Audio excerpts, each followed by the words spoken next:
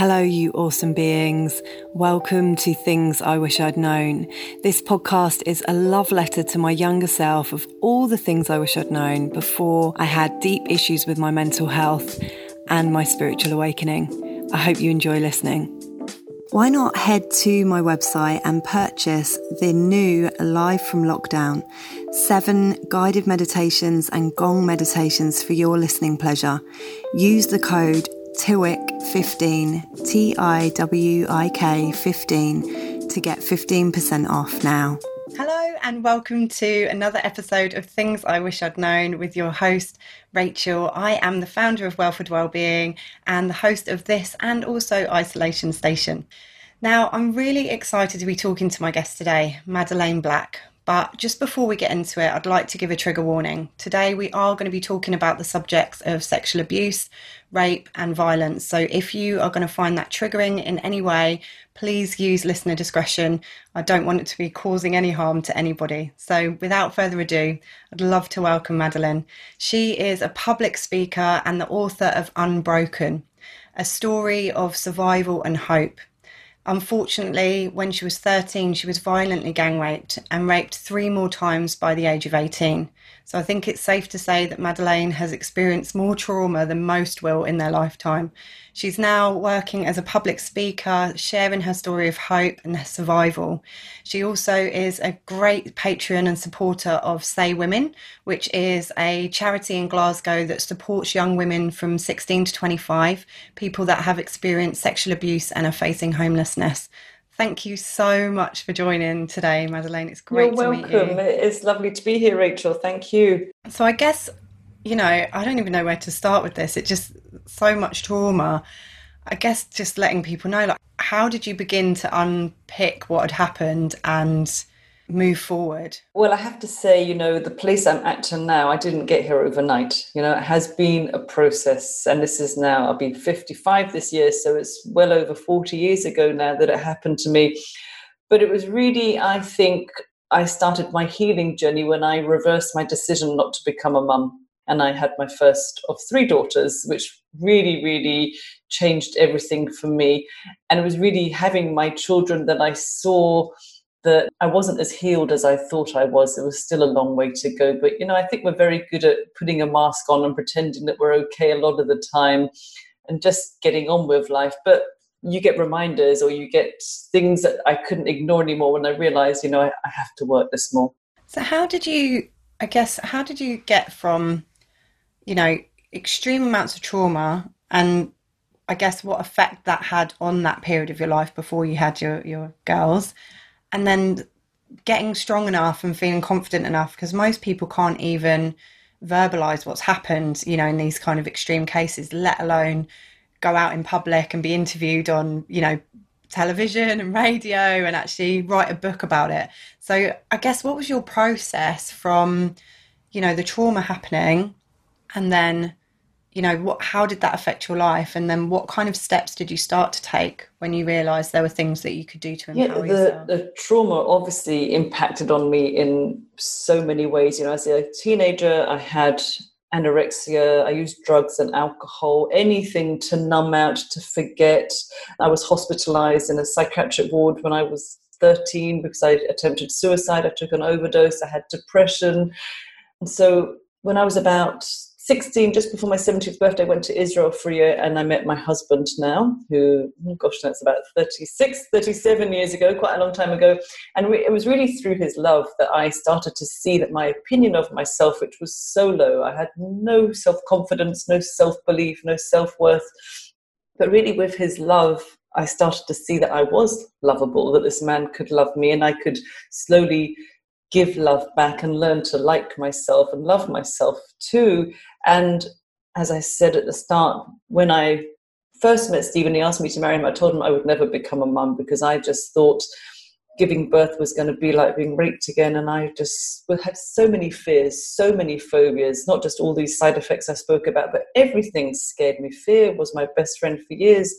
But we were away. We had just been married. We were in Thailand on a beach. I remember it. It was beautiful. Nice. On an island called Koh Phi Phi. And he turned to me, we'd been married a couple of years, and he said, how about starting a family? And I was just ready to say, look, you know why I can't do that. But in that moment, something came in, and I just thought, if I don't do it, they've won. I'm handing all my power and control over to these two men who probably have no idea that I'm doing that. And I didn't want them to control my life anymore. I wanted to live my life as best as I could and become a mum. So that started me on my journey of therapy. It took about 2 years, and then Anna, my eldest daughter, was born, and Mimi and Layla came along. And that really helped for a long time. But as I said, other things started to trigger me. So I worked as a psychotherapist for many years. And when I was studying psychotherapy, a lot of memories came back. So Anna, my oldest one, turned 13. I was studying psychotherapy, and I was also doing lots and lots of personal development. And at first, when the memories came back, I just thought that I was going mad. I had worked at Women's Aid for years, rape crisis, and I just thought, I've absorbed everyone else's memories. These pictures aren't mine. Now, as a therapist, I understand that our mind shuts things down, and it comes back when our mind believes we're ready to face it, even if I didn't agree with my mind. But I was fighting these memories. Really, that last lot of therapy was about 3 years, and most of that time I was in denial. If I could go back now in time and say, get out of the way of yourself, I would have saved so many years and so much money. But that was my journey. My journey was fighting and refusing to believe what had happened to me, until I got to a place which really took me by surprise. When the idea of forgiveness came to me, I never really wanted to forgive them. I hated them for years. But that filled me with revenge and hate and anger, which obviously affected me as a person, my kids, my husband. But my therapist one day said to me, maybe they weren't born rapists, these two men. And at first I was just so angry with him. I couldn't believe that he could dare say that to me.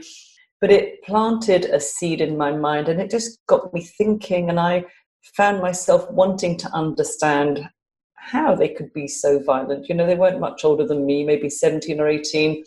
And somehow I started to feel compassion in my heart towards them. I guess I call myself an accidental forgiver, because I never really intended to do so at all. And slowly after time, I started to realize that my way of thinking, we're all born a blank sheet. If you look at a little baby, I've never met an evil baby, and I just believe we get corrupted or conditioned by life. And I wondered, what had they seen to make them behave that way, or what had they heard, or what had they even experienced? And that's when I realized that I could make peace with my life by choosing to forgive them, because it allowed me to let go of all the anger and hate and disappointment that I had held on to for years. And that was a very kind of a 5-minute shortened journey, really, of what I've been through. So years and years of different types of therapies, not just talking therapies, a lot of body work as well, because when I was caught in the denial, my therapist could see my struggle, and he suggested going for some therapeutic work. And the very first thing I tried was therapeutic massage. And I could hear this person screaming and shouting and fighting and kicking with the therapist. And I just thought, who's making all that noise? But then I realized it was me. It was coming from me. So it showed me how the trauma gets trapped in our cells, how it's in our body on a very kind of energetic, cellular kind of way. And my job was to integrate my mind and my body. So I've used talking therapies, and I've used lots of different kind of therapeutic approaches, lots of body work as well. And that helped me to line up. I guess I always call it cleaning up. So I've just been doing a big cleaning up job in my life. And I really think now that it's not important what happens to us in life, it's what we do with it. And if we choose to, we can really get past anything, because it wasn't really the details of the rape that was keeping me stuck. It was my denial and my refusing to believe it, as if somehow that was a reflection of me. Now I understand that was my shame speaking to me, because I was so ashamed. I thought if people knew that they wouldn't want to know me, they would look at me differently, and they would be as disgusted as I was with myself for years, because it left me feeling dirty, contaminated, just that I was this worthless person. But now I understand it was shame. It was never my shame in the first place. The shame always belonged to them. And once I really understood that, and once I really understood that they were born human as well, and I could choose to forgive them if I wanted to. It just made life so much easier.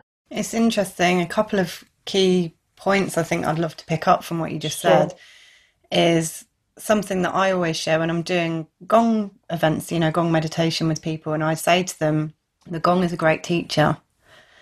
And sometimes it might bring things up for you that you think you're not ready for, but you need to trust yourself, because we're really good at avoidance, human beings. We're very, very adept at either pretending things haven't happened, pretending things are one way when they're a completely different way in reality, because that's how we cope. So if something is brought up for you, whether that's just an uncomfortable emotion you're not used to sitting with, or whether it's a memory from the past, trust your body, trust your mind, because it just wouldn't bring it up if you weren't ready for it. And if today's the day that you're ready to process, totally agree. Use your breath and go with it. And I think it's beautiful what you said of just having that realization of, okay, it may have taken me all these years, but the reason this is now coming to the forefront is because I'm ready to process it.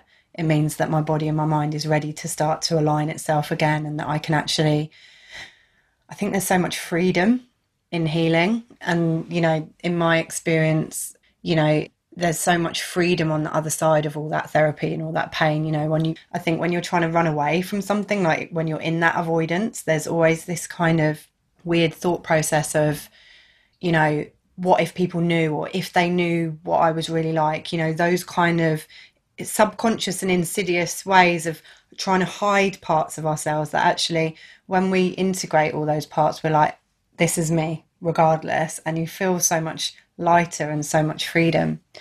And I really like as well what you were saying about forgiveness. I think, this is a huge subject for many people. And I think for a lot of people hearing that, you've been able to work through and forgive what many people would deem completely unforgivable acts, will be very powerful, I think, for people. But it was never about them. It was always, for me, forgiveness. It had nothing to do with them. I didn't need them to be in a meeting with me and tell me how sorry they were. I could decide that internally in my heart. Really, it was my key to freedom, totally. Yeah, and I think a lot of the time forgiveness is misunderstood. I've done a lot of reading on forgiveness, and done a lot of forgiveness work in my life as well. And remember one key thing that I read, and I was like, and it's like hatred and anger and resentment and all these kind of more negative emotions that you hold because of somebody else generally. It's like getting poison and drinking it and then watching them hoping they're going to die from when you're the one drinking the poison. And I was like, or he who does not forgive digs two graves. Oh. So it really impacts on us too. And I always think of the word forgiving like forgiving. So for giving me a better chance. Oh, let's pause on that for a minute. I like that. Yeah, it's because it's a really interesting one, isn't it? And I think Louise Hay was the first one that I started learning this kind of thing from. And she did this sleep meditation that I used to do a lot when I had depression and, was still suffering panic attacks and different things. I was listening to a lot of sleep meditations. I found it really hard to meditate in the day, but it would help me to go to sleep. One of the ones that she did was talking about your parents and how, a lot of people hold either conscious or unconscious anger or resentment towards their parents for not being the parent they wanted them to be, regardless of whether there's been what people would deem actual abuse or if it's just kind of these more minor traumas that we all experience because, you're a kid and you don't know anything and your parents are just trying to do their best and, they want to keep you alive, and often you do things that are, probably counterproductive to that. And in that, she talks about, visualize your mum or visualize your dad as a child and think about what their childhood might have been like and think about what they might have been afraid of and what, when you were born, what were they afraid of and what were their hopes and dreams for you as a child as well, and what are their, and then you start thinking about it and you're like, oh yeah, you kind of forget sometimes, I think, that. And that's exactly it. My journey of forgiveness started with inquiry, started with understanding, wanting to understand how these two young men could behave like that towards another human being. To me, forgiveness is understanding. If we could all understand and have more compassion, I think it would be a very different place. I agree.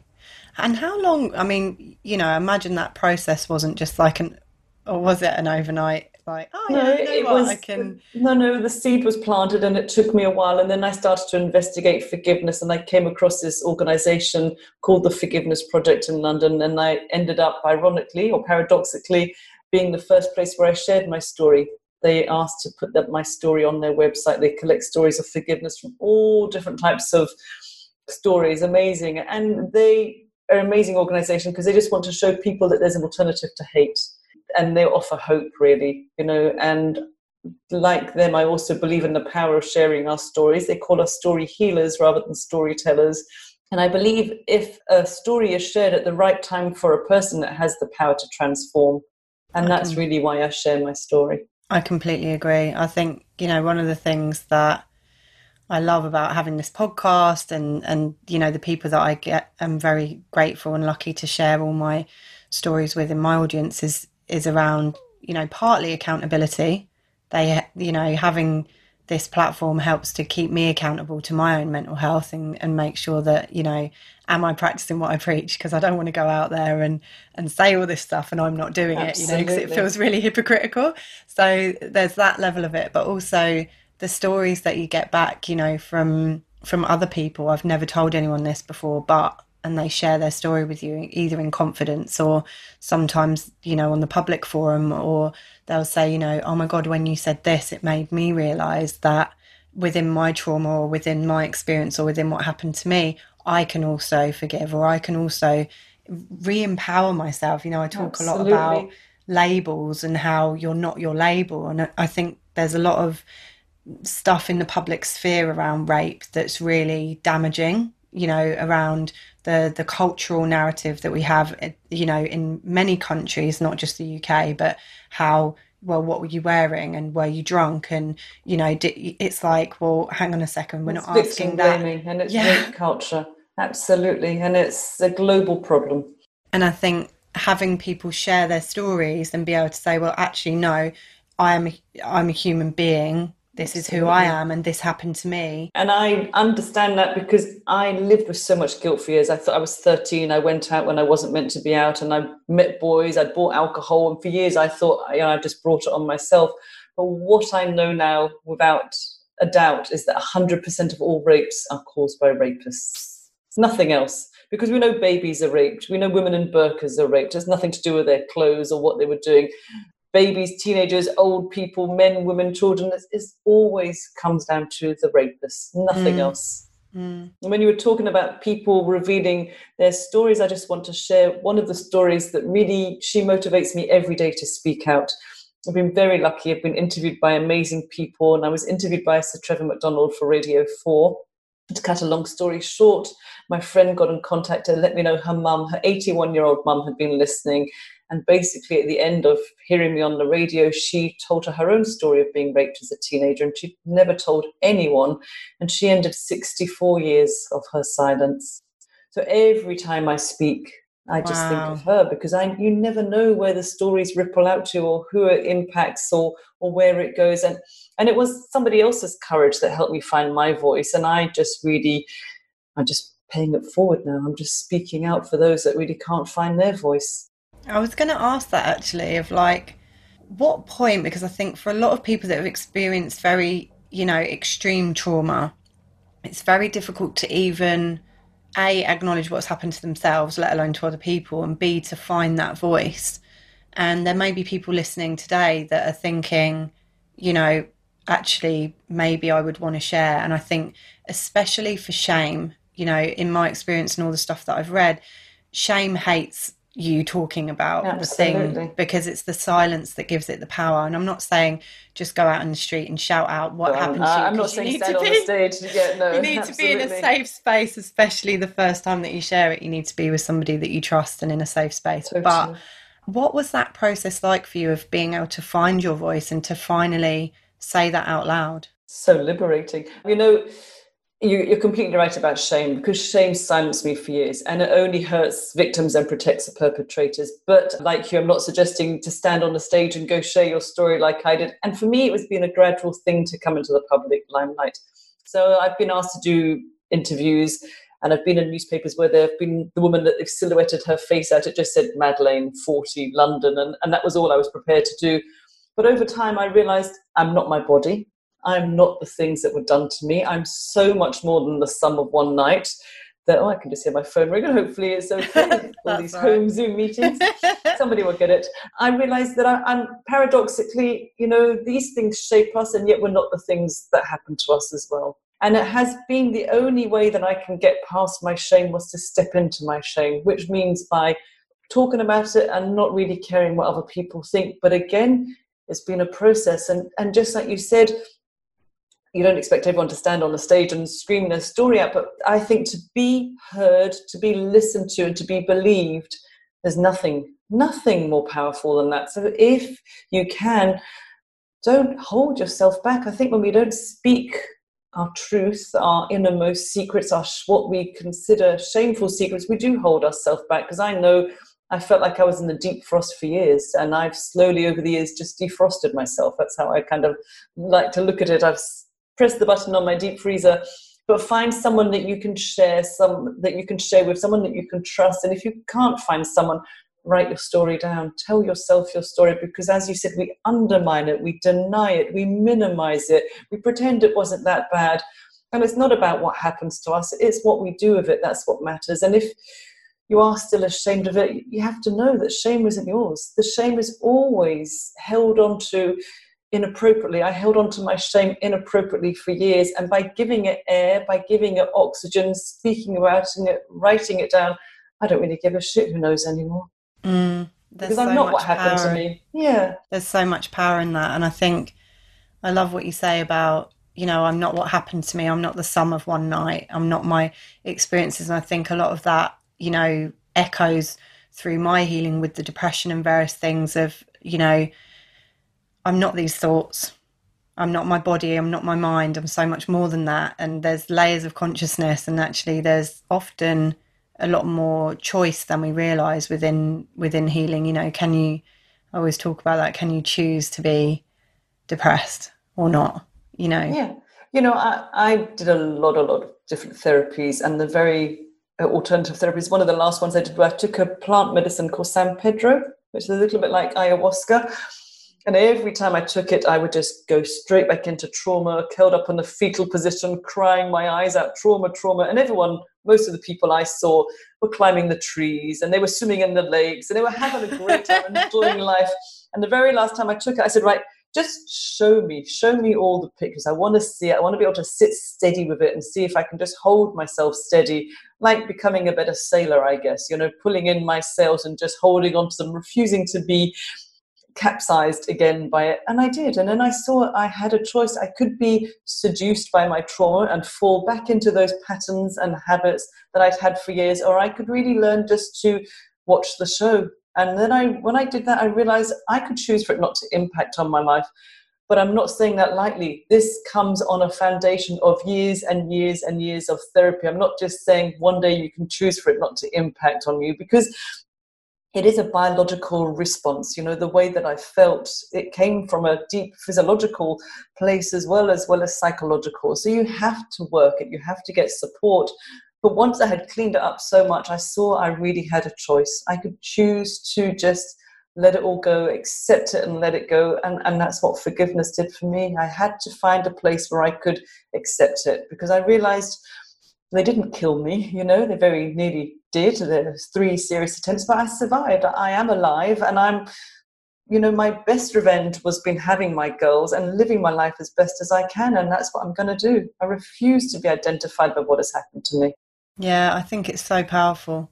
If there's people listening and they're thinking, okay, I'm debating either sharing this for the first time, or I'm debating starting a forgiveness process, what kind of advice would you give to people to start that journey if they're not? Because I think sometimes, when we're stuck in the trauma, it's often hard to even know, okay, I know I need to take a step forward, but it's like just like a cliff edge. I don't know. Absolutely. If I step forward, am I just going to fall off the edge, or like what's going to happen? So, well, like you, it sounds like I believe if we tune into our body, then we really know the answers. To really I wrote my book, but it's not a self-help guide. This is the way that I did it. There's many, many ways to the same destination of healing.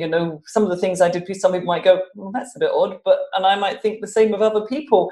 But really, if you can just tune into your gut knows whether it wants you to dance it out, sing it out, write it, speak it. There's so many ways. I use sport as well, because on the night that it happened, I was kicked out of my body. So I really left my body. I floated out of my body, and I watched from sitting on the wardrobe down below. And so I never felt back in my body for years. I just felt like an empty space, blank, just an empty vessel, like I was a house but had no furniture. And so my journey has always been about getting my memories back and getting back into my body. So at 40, I went to karate. I'm a weightlifter. I do windsurfing. I do yoga. I walk. So, just to really pay attention to where you need to nurture yourself in your own mind or your own body. Catch your thoughts. Look at your habits. Look at your patterns. See where the unhealthy habits and patterns are. Can you catch them? And it's really, really good to go for therapy. I know I'm not just saying it because I'm a psychotherapist, but to get feedback into what you're doing, because often we aren't aware of our habits. Often we don't see them because we've become so good at them. I was so good at running myself down, telling myself I was worthless and, I was never going to do anything, and I was stupid for putting myself into that situation. I had to be shown that I was telling myself this narrative over and over again. But really, by listening into my body, working with my breath, paying attention to what I was doing, becoming a better witness, really, really helped. I think if anyone as well is thinking about therapy, because I'm a huge passionate advocate of therapy as well, and there are so many different styles and different types. There's actually a blog post on my blog called How to Find the Right Therapist, and in that I kind of discuss different styles of therapy, what might work for you, so if you're kind of looking for that, I'll put a link in the show notes as well, because that might be useful. I know it can be a bit of a minefield, as why I wrote the blog post. So I think took me a long time to find the right type and the right therapist. It's a bit like dating. I think sometimes, you've got to date a few therapists before you find the right one that kind of works for you. I mean, is there any therapies that you used? I know in my experience, especially in terms of body work, like breath work and TRE, trauma release exercises, I think it's called, were both really powerful tools that I'd use. I don't know if there's I worked with a guy who calls himself the breath guru, Alan Dolan, and he does transformational breath work. Stuff. Yeah, he's amazing. He used to come to Glasgow like once a month, but now he's famous and far too busy. But I went for breath work with him, and when it first had the first session, it was like 10 sessions of psychotherapy in one go. And we didn't really have a dialogue. He just really guided me on my breath, but it took me to places like with the therapeutic massage that were just deep trapped trauma places in my body. And when I first used to go, my hands would just numb up and get locked, completely locked out. And I used to be panicked so much. And he said, it's okay, it's just fear, it's just panic locked in you. I mean, they were in spasms, they were so tight, and I couldn't not focus on my hands, but he guided me to just focus on the breath, and that would ease up. And over time, these fear patterns, the trauma patterns or the panic really eased up, and it got much easier to be in my body. But one of the chapters I do call it is called Giving It Oxygen. So giving it oxygen by writing it, by speaking it, by using breath work really helped. I mean, I've done so many things. I went to about 50 sweat lodges because I was terrified of the dark.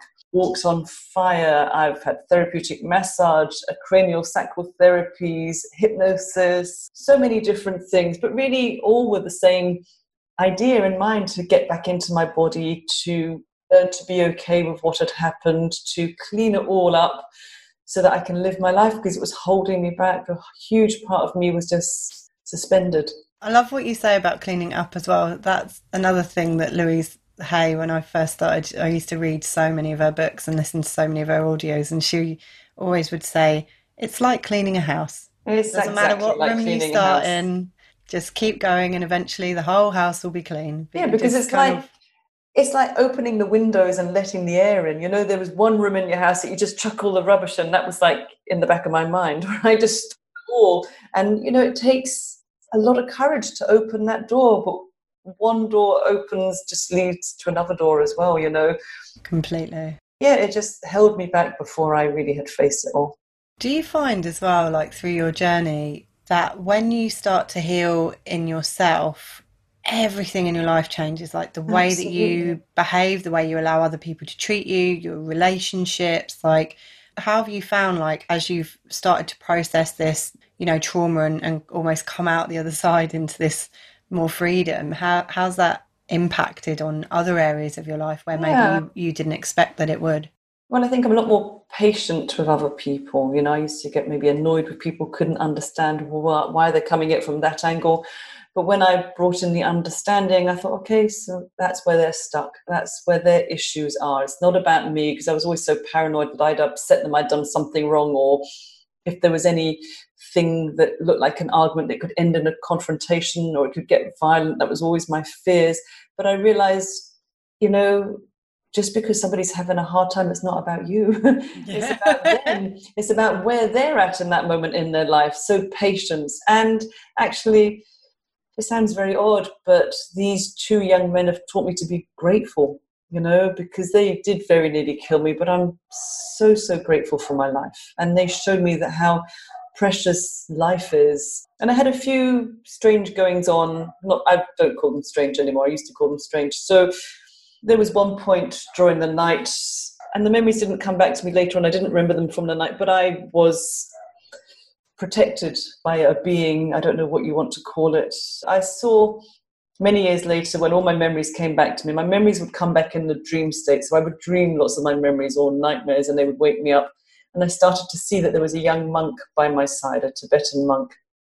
There was one point during the night where they were trying to set fire to me. They were going to light my hair, and the young monk is by my side, and he just leans across and just blows out the lighter 3 times in a row, and he appears to have stopped them from doing this because they get so frustrated and they just chuck it down, the lighter. And it confused me for years. I didn't understand who this monk was, what it was about, how could that even happen. To be honest, I still don't really understand it all. It was at the time when I was caught in all the denial of my memories that this image then started to come to me.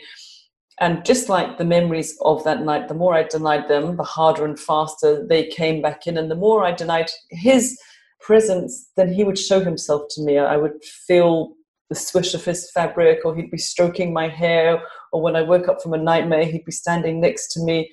So I had to find a way to accept the memories that he was also part of that night as well. And when I did that, it calmed my mind. So I'm grateful for this event. I would never, ever wish it on anyone, but it's just shown me, there's so much more to life than we know. That I think we do all have our protectors around us, but somehow, because I was very nearly killed, I just saw mine that night. For that, grateful, because it opened up so many levels or layers within my consciousness that I would never, ever have even given any thought to beforehand. Yeah, I love that.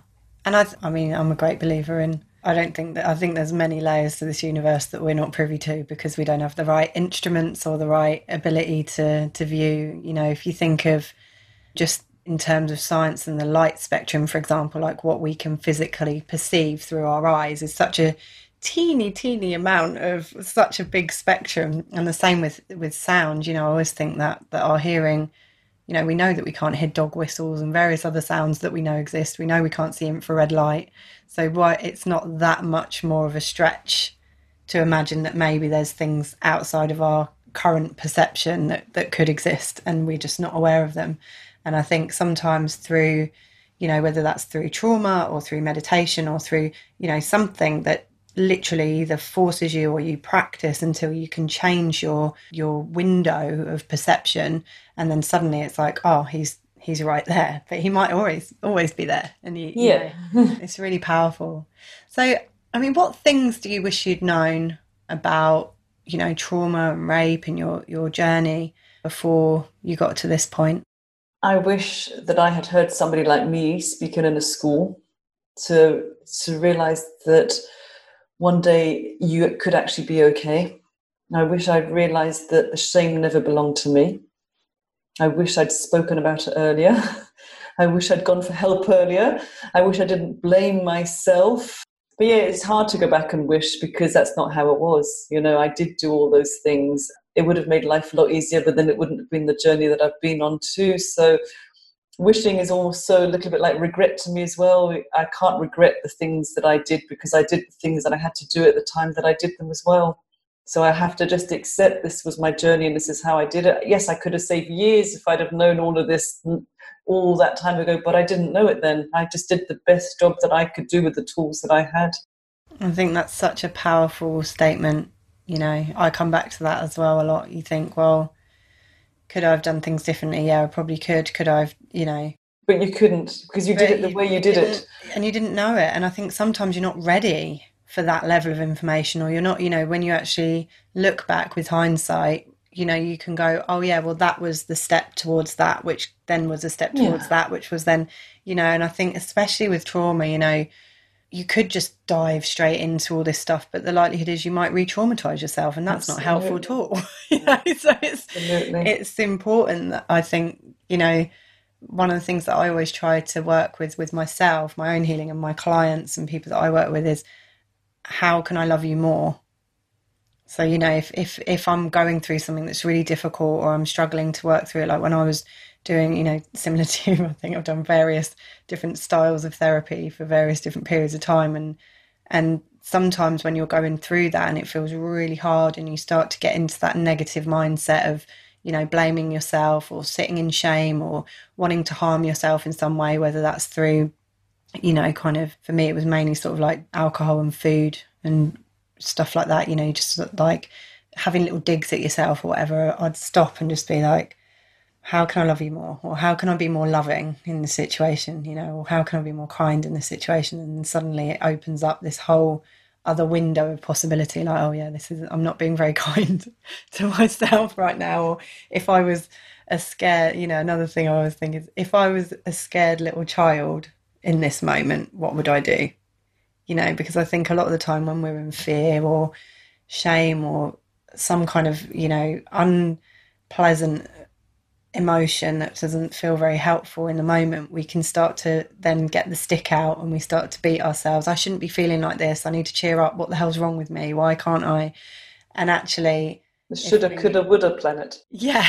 Yes. And if we could just be a bit more like, hang on a second, let me just think that if I was a scared child, what would I do? Oh, I'd pick the child up, I'd give them a cuddle, I'd make them probably something nice to eat or drink, or maybe wrap them in a blanket or get them hot water, so that treat yourself in that same I think it's way. The judgment that did more damage than actually almost what was done to me. My judging what I'd been through, my judging that it was my fault, my altered self-beliefs.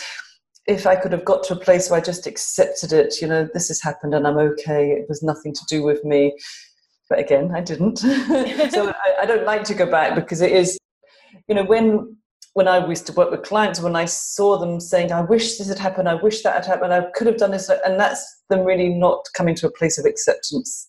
That's when they're really struggling with it in their mind, when I wish that it was different, because it wasn't different. And I think to stay with the facts, however hard they are, is actually what's going to help you to step into the trauma when the time is right.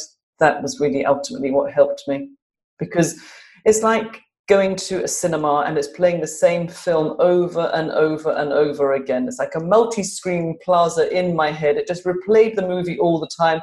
But after a while, I could watch the movie and it didn't impact on me in the same way. It took the sting out of the trauma. All the energy that was associated with watching that movie in my head slowly over time just disintegrated. It just got less and less and less, so that I'm now able to speak about it. I can write about it. I was interviewed this morning on the radio. It doesn't impact on my life in any way at all now, only in a positive. Yeah, it's so powerful. I think it's such a powerful place to come to. And I think, well, I, for one, definitely am very grateful that you have come to that realisation, so you can share this incredible story and the tools and, your experience, so that hopefully it's helping a lot of other survivors and a lot of other people to see that. And this is similar to what you were saying earlier, why I do what I do, because I think, well, that's how I got well. I watched these other people and I thought, well, Absolutely. If she's had like dilapidating depression and anxiety and got over it, I can do it. Or if that guy was paralyzed, for God's sake, and he's walking, right, at least I've got the power of my body. Like, okay, how am I going to step forward? And I think, just for other people who have unfortunately maybe had these experiences, to be able to see someone like yourself and go, wow, she's happy and she's living and she's enjoying her life and she's very successful, is just really powerful. There's always hope, always hope. Is there anything else you want to share? Anything you wish I'd asked you? I would just say that it's never too late for you to find your voice. Anyone that's listening, it's never too late to get support. It's never too late to get help. Even though it's lockdown, all these services are still key services. The helplines are still open, because I think when we are in lockdown and we're isolated, a lot of the time, if we're not ready to face what's happened, we distract ourselves. And right now, it's hard to distract ourselves. So you may find that any unprocessed trauma is actually coming up more for you, that you're getting triggered more and more. Your anxiety levels are higher. You might be struggling with your well-being, your mental health. Deep down, we always know what the issues are. We always know what's underneath it. We just don't want to admit it. But just reach out.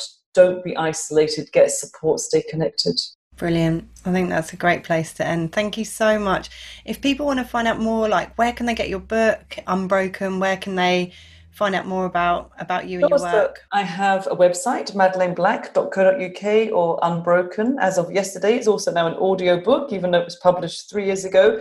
Amazon, Waterstones, Smiths Online, and I have a TEDx as well, which I did in June. You can just Google TEDx Glasgow, Madeleine Black, and you can find that too. Amazing. And I will put links at the bottom, as always. Thank you. Thank you so much for coming and just sharing your story. It's been a real pleasure to talk to you. And thank you everyone for listening. As always, I'll put all the links below and I will see you again soon. Much love. If you enjoyed listening, why not leave us a review? It really does help other people to find this podcast and enjoy it too. Feel free to share it with friends and family members that you think it might be useful to. Thanks so much for listening. See you next time.